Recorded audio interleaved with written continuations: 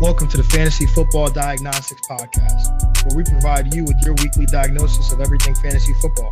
Whether it's season-long leagues, dynasty, DFS, or even IDP, we got you covered all season long. Let's do it. Let's get to it. Welcome into the Fantasy Football Diagnostics Podcast. And of course, as always, I'm your host, John June. Thank you for joining us today.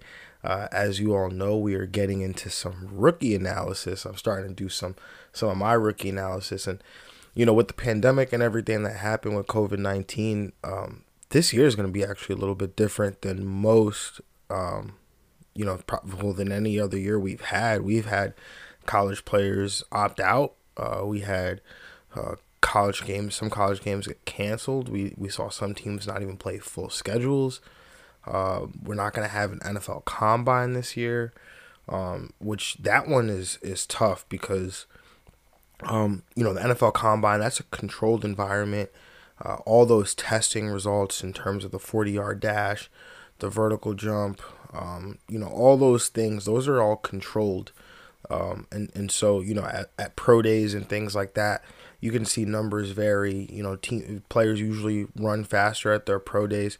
So for somebody like me who's using a lot of this data to model, especially historically, we've got to figure out a different way, or just a workaround in terms of how to account for that difference this year.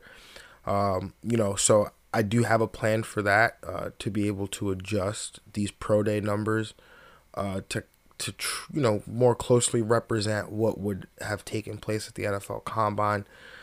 But one position where the evaluation shouldn't change, at least from that standpoint, is the quarterback position. That evaluation should be pretty fluid. And honestly, things shouldn't change that much between now and April, unless someone ends up in a ridiculously good landing spot. But I think last year my rankings didn't change all that much. Again, it really does depend on the landing spots. I mean, I know last year I had Jalen Hurts in my top 5, but if he had, pre-draft, but if he had gone in the first round, he would have stayed there. Unfortunately, he didn't. I think I moved him to 5 though. I don't know. I'd have to go back and check. But either way, a lot of stuff isn't going to change between now and April, especially with the way that my model works. My model evaluates college production, height, weight, breakout age, and draft capital when it comes to the quarterback position. Obviously, other positions, it's a little bit more intensive, but a quarterback don't need much combine data, just the official height and weights. Again, college production, we have that. Estimated height and weight, we have that. Breakout age, we have that. And essentially the draft capital, you can assume that these guys will be first-round picks. And if you make that assumption, then it would be, it's easy to see what these guys' potential ceilings could be. And so it's an exercise that I usually do, and I usually only do it for the quarterbacks, just because, those guys, it's a little bit easier to see a world where, they end up as first-round picks, where it's a little bit tougher with quarterback or with running backs and wide receivers. But with the quarterback, something that I like to do just so I can get an idea as early as possible what kind of prospects we have here. So again, I'm going to go through my top 5 dynasty rookie prospects or incoming prospects here. And again, I'm not expecting much to change between now and April, unless someone ends up in a ridiculously good landing spot, or someone gets drafted higher than we thought, or someone gets drafted lower than we thought. So those all could impact how these rankings change. But for the most part, I think they might stay like this. But obviously, as we always do, we react to new information. But my rookie QB1, going through my top 5s here, starting with number 1, my rookie QB1 is Trevor Lawrence, the quarterback prospect from the University of Clemson. Threw for over 10,000 yards in his college career, 90 passing touchdowns to just 17 interceptions. ran for 943 rushing yards in his career, which I think is good. I don't have any data to kind of support this claim, but I'm just going to go with it, so hear me out. I think that any quarterback who can get close to 1,000-yard career rushing yardage mark in a 2 to 3 year college career is most likely to bring back value with their legs at the next level. And so, again, I haven't vetted that. It's just something that, just looking at prospects, looking at as I'm like entering in their college data, it's just something that sticks out to me with the guys that are able to get close to that 1,000-yard total, and what they've done in the NFL thus far, and what their potential is as well. So Lawrence definitely has that element. He's also a weapon around the goal line, has 18 career rushing touchdowns. Lawrence has basically been the next big thing for like 3 years, and he's now finally eligible to enter the NFL draft. He's widely regarded as the best prospect since Andrew Luck. So what does the data say? Lawrence has the best college production score of this class in my model. And if you assume that Lawrence is a first-round pick, which I would say is safe to assume, he will have the highest grade that my quarterback model has given out going back through the last 4 drafts, including this one. And that's impressive, because the highest score I've seen was from Lamar Jackson, who pretty much broke my model. His college production, absolutely insane. We want to talk about 1,000 rushing yards. Lamar had 4,000 in college. So anyway, I digress here. I think Lawrence has a very high probability of success. I really do like his anticipated situation. He's expected to be the number 1 overall pick to Jacksonville, which I think is a great landing spot when you consider all the weapons that'll be around him, from DJ Shark to Laviska Shenault, James Robinson. Obviously they can make some upgrades along the offensive line, maybe add a tight end. But either way, this is a really good landing spot, and the fact that he lands with Urban Meyer, who's an offensive genius, knowing how to use guys with similar skill sets to Trevor Lawrence. When you look at what he did with Alex Smith back in Utah, what he did with Tim Tebow at Florida, and even the group of quarterbacks that he had at Ohio State. And again, this is not even going to be a hot take to say this, but Lawrence is the best quarterback that Urban Meyer will have ever coached. So again, I love the overall landing spot here. And I know that I said he has a similar skill set to guys like Alex Smith and Tim Tebow. Don't hear what I'm not saying, to steal a line from fantasy footballers Jason Moore. I'm not saying that Lawrence is the same type of player as those guys. I think he has a much higher ceiling, but when you look at what those guys were able to bring to the table, especially, I don't know how much of the listeners I remember Alex Smith back in the day, but either way, Alex Smith back at Utah, he was a very mobile, very athletic quarterback, who again was a good enough passer, but also a good enough runner to put stress on defenses. Tim Tebow, definitely not the passing part, but the running part, had that part down. That he was able to stress defenses, and I think Trevor Lawrence has all of the. He's a better passer than Alex Smith and Tim Tebow were. He's maybe a better runner than Alex Smith was, but maybe not as powerful as Tim Tebow. But I would go as far as to say could be a more dynamic runner than Tim Tebow.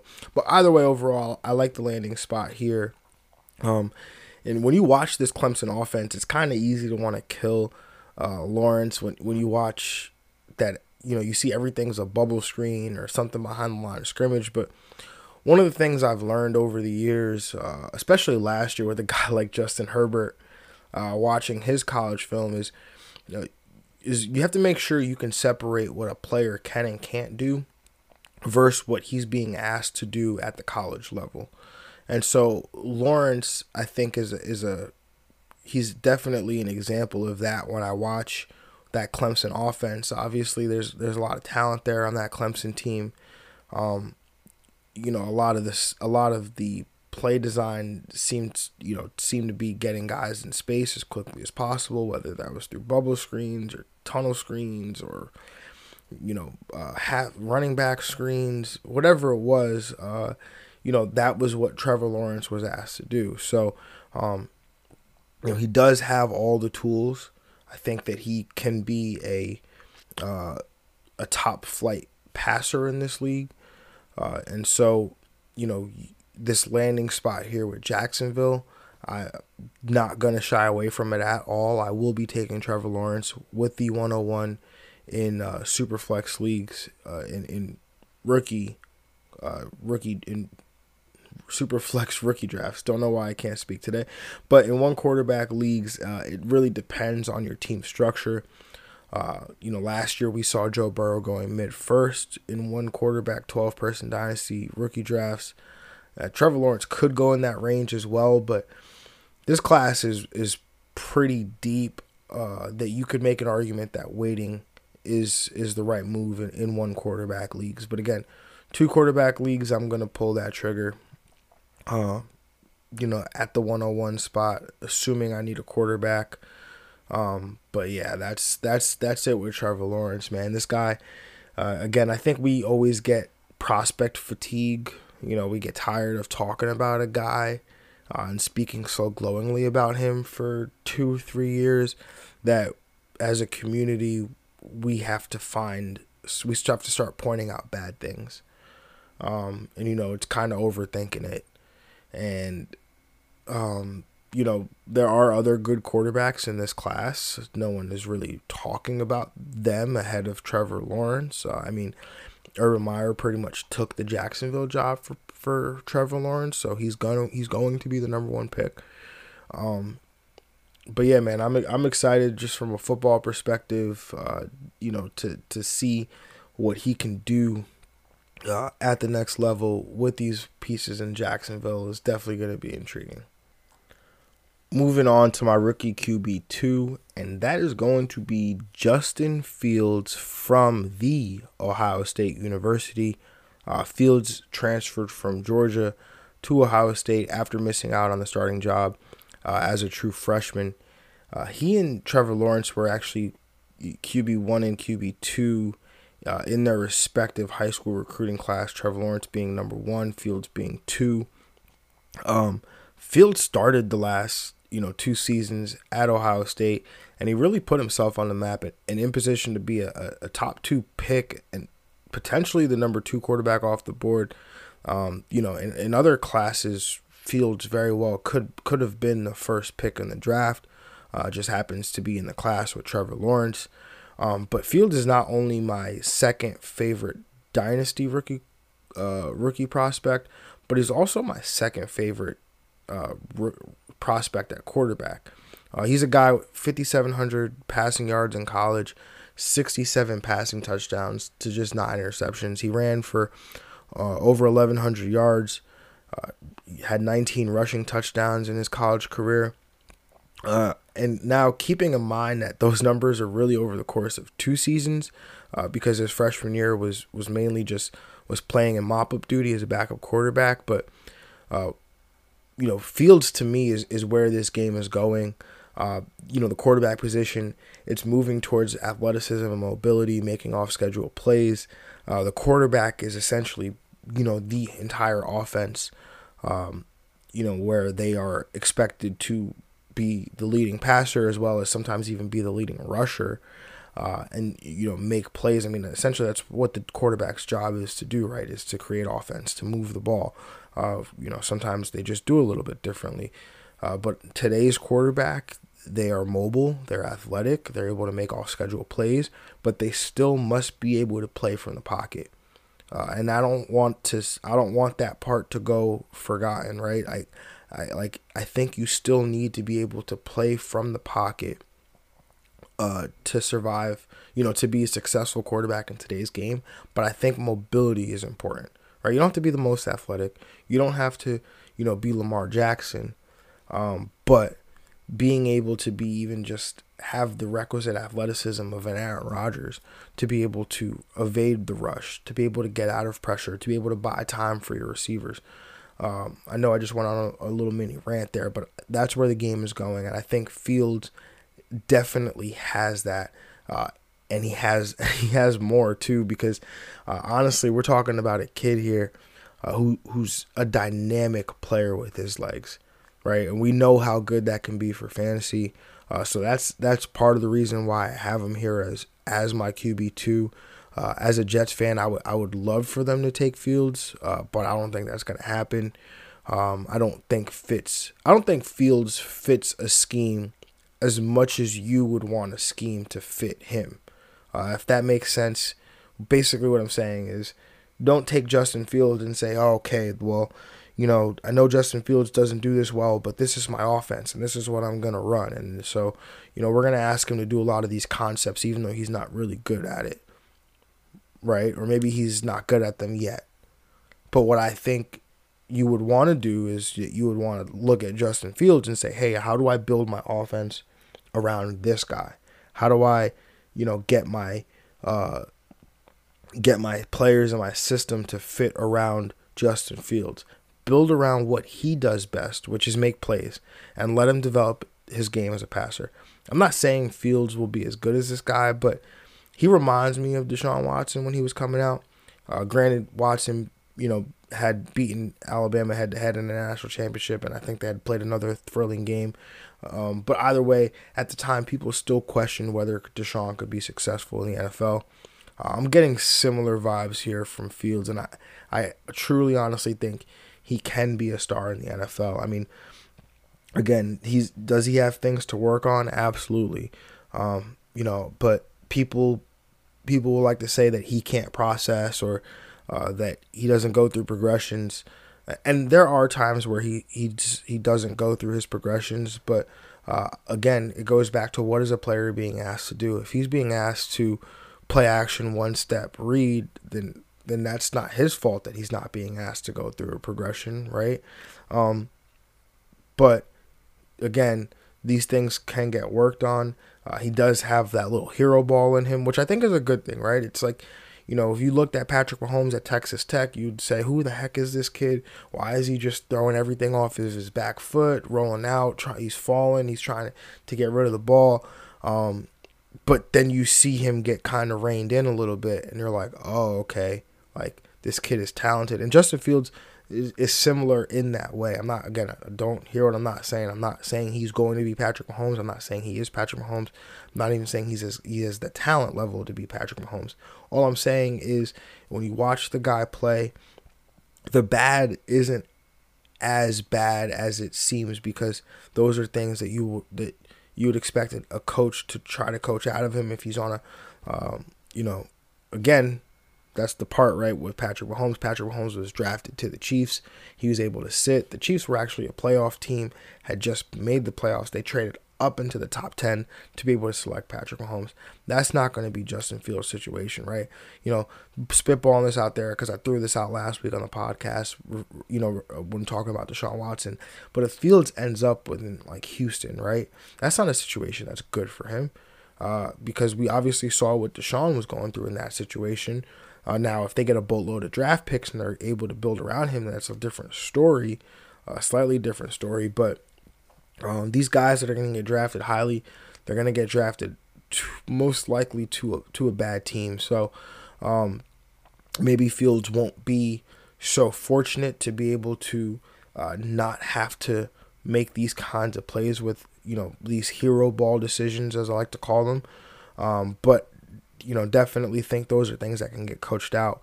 But either way, the thing that I do want to reiterate is the weapon that this guy is with his legs. I mean, this guy, he's a smooth yet powerful runner at the same time, and he's not even that big. I mean, he's 6'2", 6'3", 225, 230 pounds.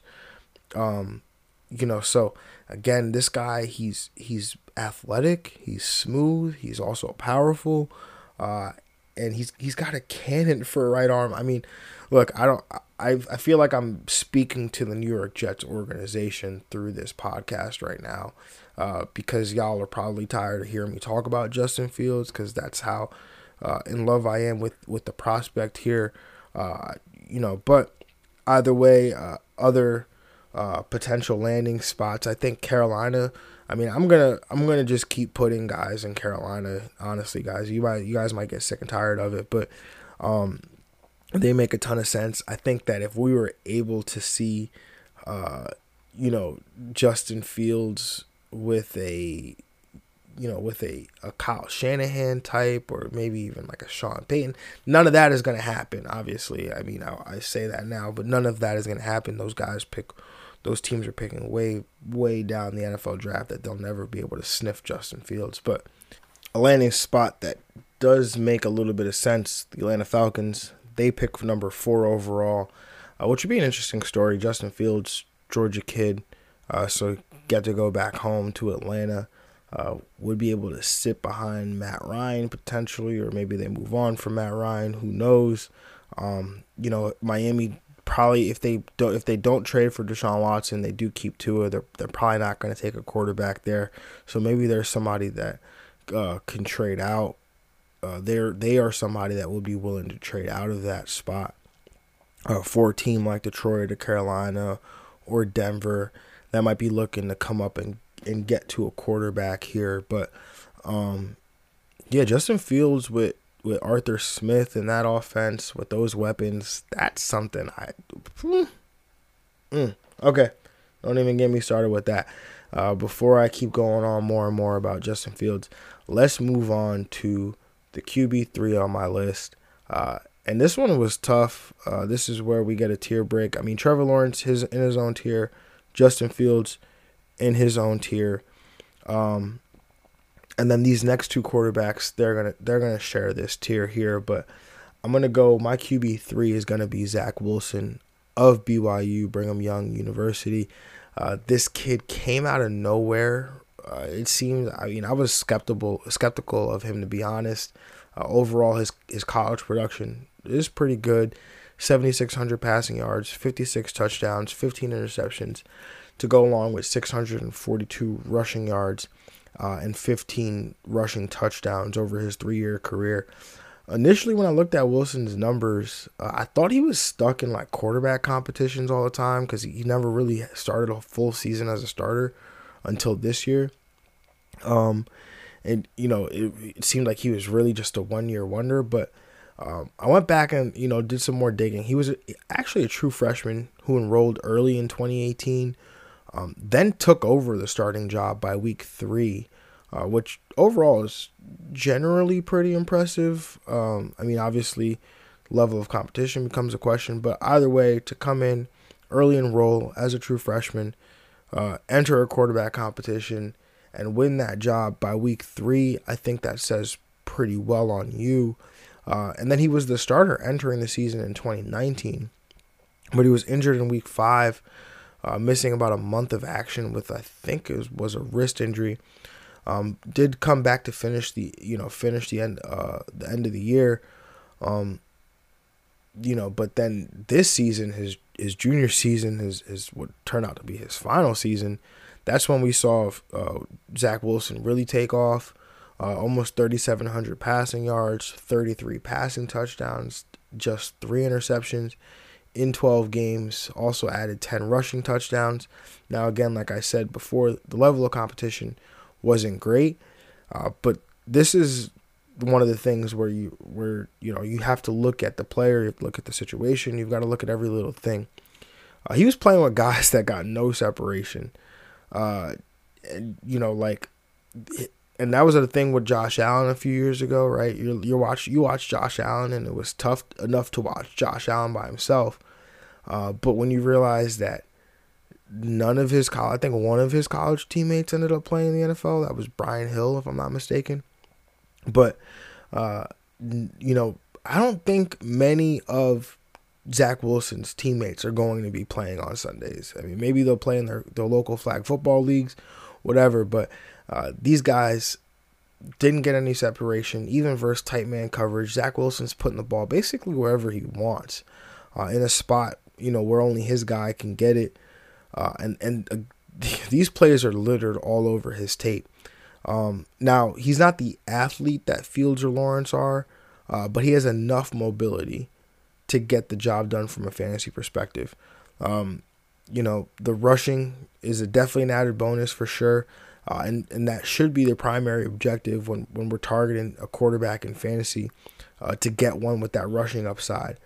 But, also having one who can make off-schedule plays is something that we should look for as well. And Wilson can do that with his arm and his legs. I think he's a perfect fit for a West Coast scheme, one that is predicated on the quick game and taking shots downfield. I think Zach Wilson would be a perfect fit for that. That's why I think, this has been widely speculated.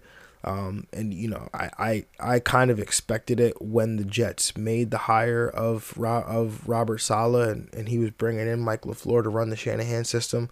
But if the Jets do end up taking a quarterback at 2 overall, Wilson is the perfect fit for that offense. Obviously, I think the 49ers would be a great fit as well. Atlanta, Detroit, Carolina, if he makes it there. Denver, I'm sure would love to have him. So this guy, he can be a fit for a lot of teams. Again, doesn't have maybe the high level athleticism that we might want. But if you watch his tape, you watch this guy play, he's making off schedule plays, he's running for first downs. Again, he's not a phenomenal athlete, he's not a great athlete, but he's a good enough athlete.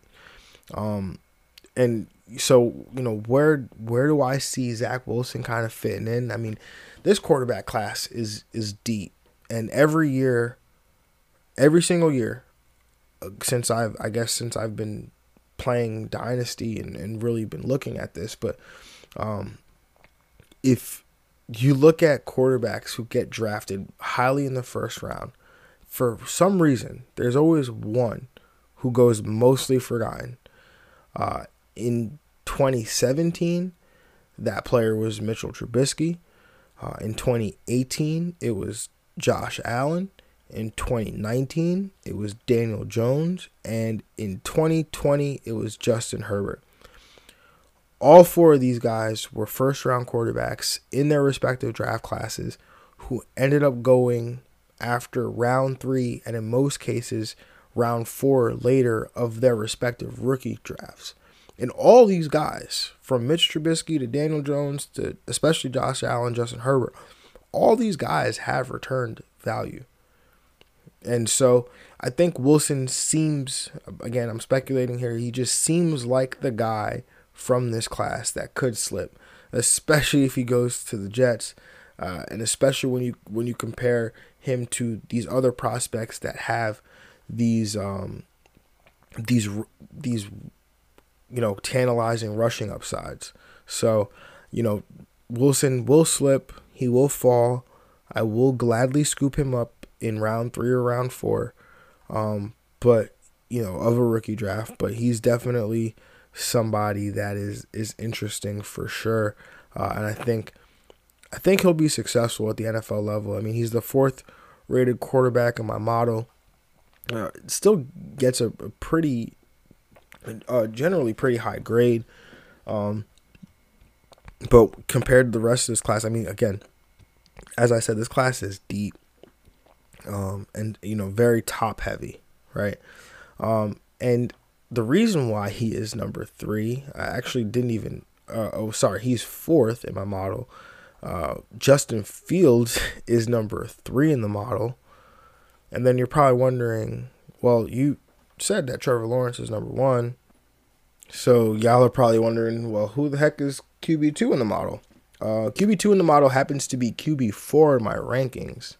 That is Trey Lance, the quarterback from North Dakota State.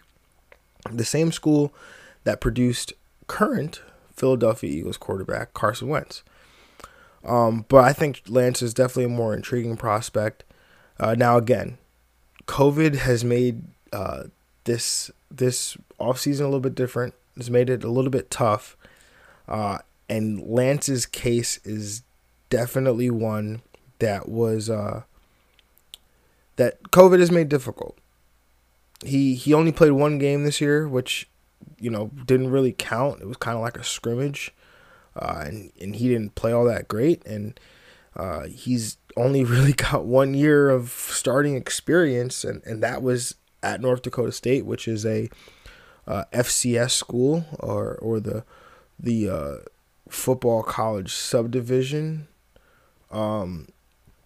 So the level of competition becomes a question, but you can't deny Lance's talent. In 16 games last season, he had almost 2,800 passing yards, 28 passing touchdowns, and he had 0 interceptions. Yes, that is not a typo. I did not misspeak. He had 0 interceptions to go along with 1,100 rushing yards and 14 touchdowns. That was all in one season. Now, assuming he's a first-round pick, like I alluded to before, he actually grades out slightly higher than Justin Fields as the quarterback too. Now, obviously, as I always say, context matters. So that's why I'm going to have him here as my QB4, because I understand my model at this time does not account for conference level of competition. It also doesn't know that Trey Lance sat out the entire year. It also doesn't know how raw he is. So that's why I'm going to have him here. Again, context matters. The real discussion, though, shouldn't be between Fields and Lance. It should be between Wilson and Lance. Wilson will probably get drafted higher in real life. But because of Lance's upside, there's a world where he's the better fantasy asset than Zach Wilson. Again, I think Zach Wilson could be the better fantasy quarterback or the better actual quarterback, but because of Lance's legs, I think he could be the better fantasy asset. The only caveat is if Lance is drafted to a team, where he has to sit, which given his situation this year and the level of competition would be very likely, then you wouldn't be getting any immediate return on your investment, as opposed to somebody like Zach Wilson, who, if he gets drafted to the Jets number 2 overall, he'll most likely be the day one starter, and you will get an immediate return on your investment. But in Lance's case, I think that the fact that he might not get that immediate return on your investment, or as a dynasty manager, you're not going to get that immediate return. That could also lead to a dip in his price, where maybe you kind of get a discount relative to these other quarterbacks. I've been saying this privately for weeks now, but I don't see Lance falling past Carolina at number 8 overall. They've been super aggressive as they try to upgrade the quarterback position. So I think that makes a ton of sense. Detroit also makes a ton of sense as a team that has Jared Goff there, so they don't need Trey Lance to play right away. So they can afford to take him, have him sit. Same thing with Atlanta. Same thing with Denver. There are spots out there that make a bunch of sense for Lance, but overall, he's a very good athlete that fits the mold of where the NFL is going. Like I previously talked about, if he ended up with a Kyle Shanahan, I'm gonna put everyone with Kyle Shanahan because I just want to see what anyone could do with Kyle Shanahan, or what Kyle Shanahan could do with anyone. Either way, if he could be with Kyle Shanahan, I think we would see that ceiling and some. But as I said, I don't see him getting past Carolina, which I think is a really, really good landing spot. You've got a progressive organization and a head coach with Matt Rule that would really embrace this type of player. The weapons are in place to help bring Lance along more quickly. DJ Moore, Robbie Anderson. Obviously, have to see what happens with Curtis Samuel, who's in free agency. But also, don't forget CMC out of the backfield. They also have Teddy Bridgewater there, who's still under contract, so they can have him, have Trey Lance sit behind Teddy Bridgewater, and kind of go through that whole spiel, and let Trey Lance develop kind of behind the scenes. But yeah, this guy tantalizing. You know, it's tough to watch him because a lot of the guys that he was playing against. I mean, I was watching a game against Delaware. Shout out to the CAA, best conference in 1AA football. I stand by that. I might be a little biased though, but anyway, you know, playing against Delaware, and it's tough because, you know, his offensive line is not very good. His weapons aren't very good. The players he's playing against aren't very good, and so it makes the whole thing very, very tough. But you know, you have to be able to project Trey Lance. You have to be able to say, okay, well, what does he do well? Which obviously he's a great athlete. He's a big athlete, but he's also got a nice throwing motion. He's also, you know, he has a really strong arm where he's able to get the ball downfield. You know, is going to need some coaching.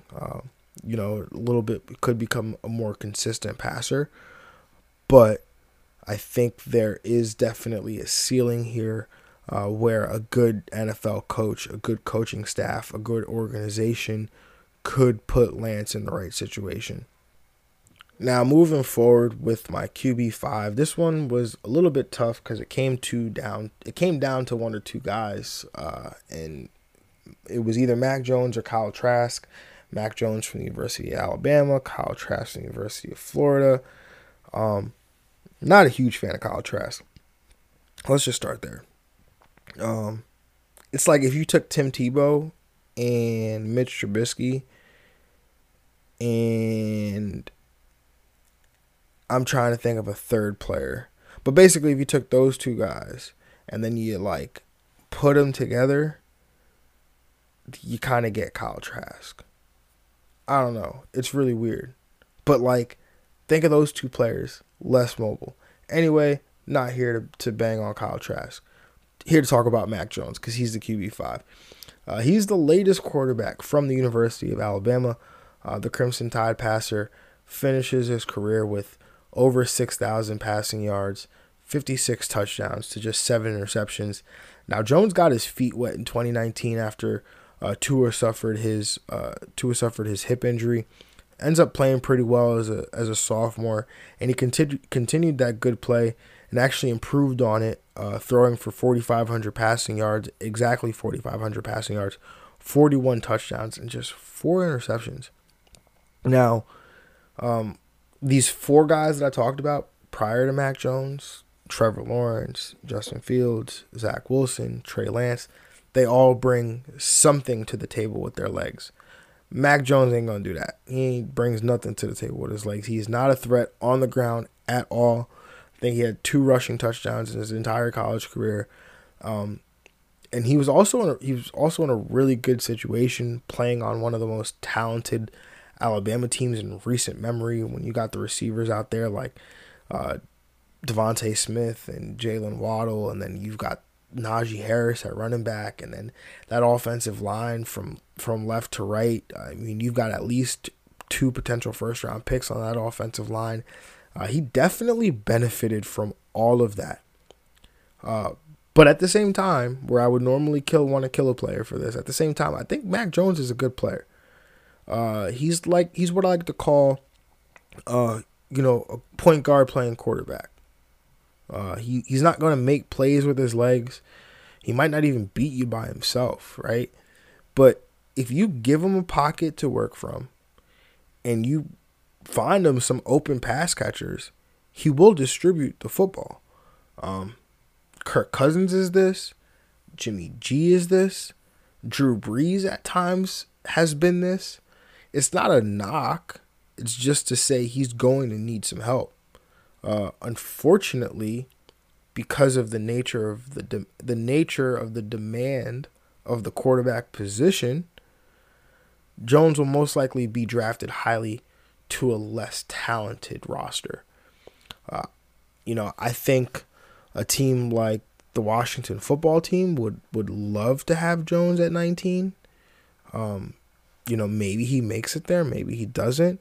I don't think that they'll be able to get him. New England makes sense at 15 Don't sleep on a team like Minnesota if they decide that maybe they want to move on from Kirk Cousins and get cheaper at quarterback.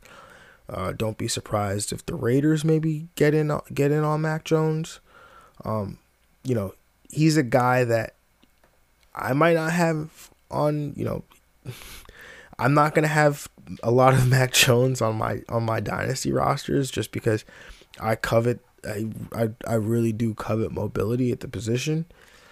But in super flex leagues or leagues where I'm picking in the 5th, 6th round of a rookie draft, or in my other leagues we have a supplemental draft after the rookie draft, and if he's still available, I mean he plays quarterback. I mean those guys, you can pick them up and you could trade them for almost anything half the time, especially in super flex. So, Mac Jones, it's tough. I mean, ideally, what you would want is a team that's picking later in the draft that needs a quarterback to potentially trade up, right? Like now, again, this would be so. I'm not saying that Pittsburgh should do this, but what if Pittsburgh came up and said, "Hey, we're going to trade up to get Mac Jones"? I don't think Mac Jones is the guy that you maybe want to trade up for. You don't want to, because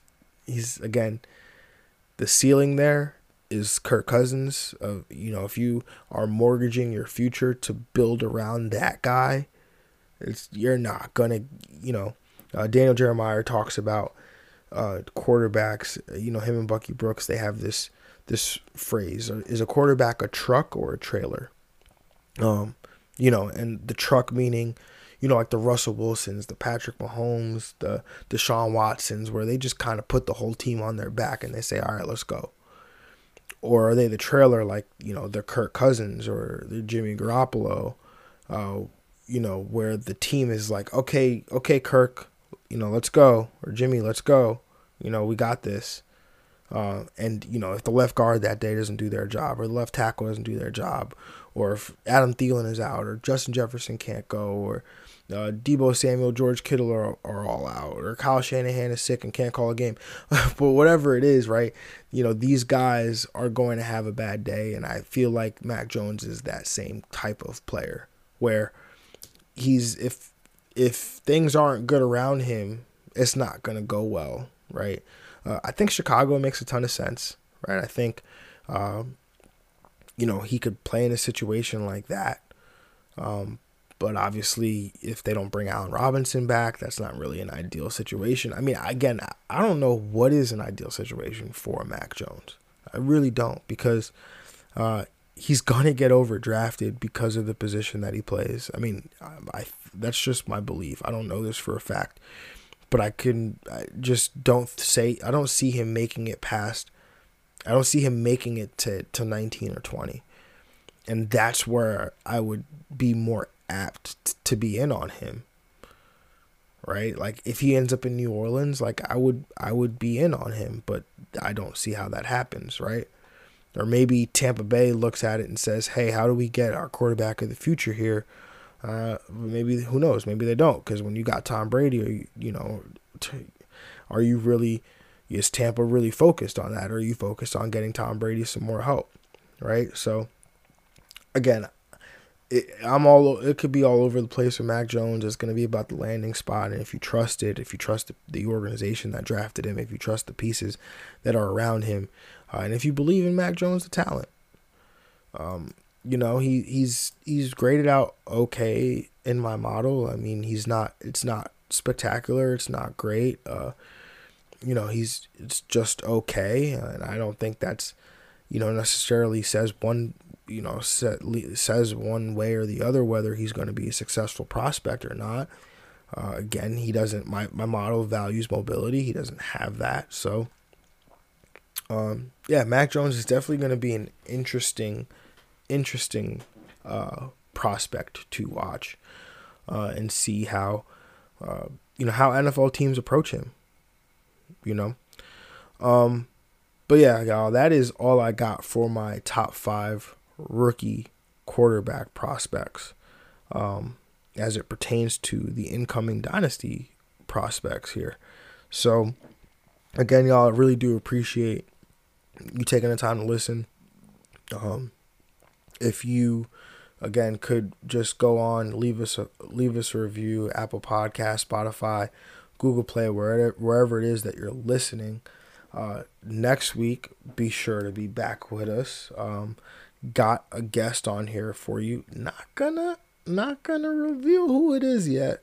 Gotta let the anticipation build a little bit.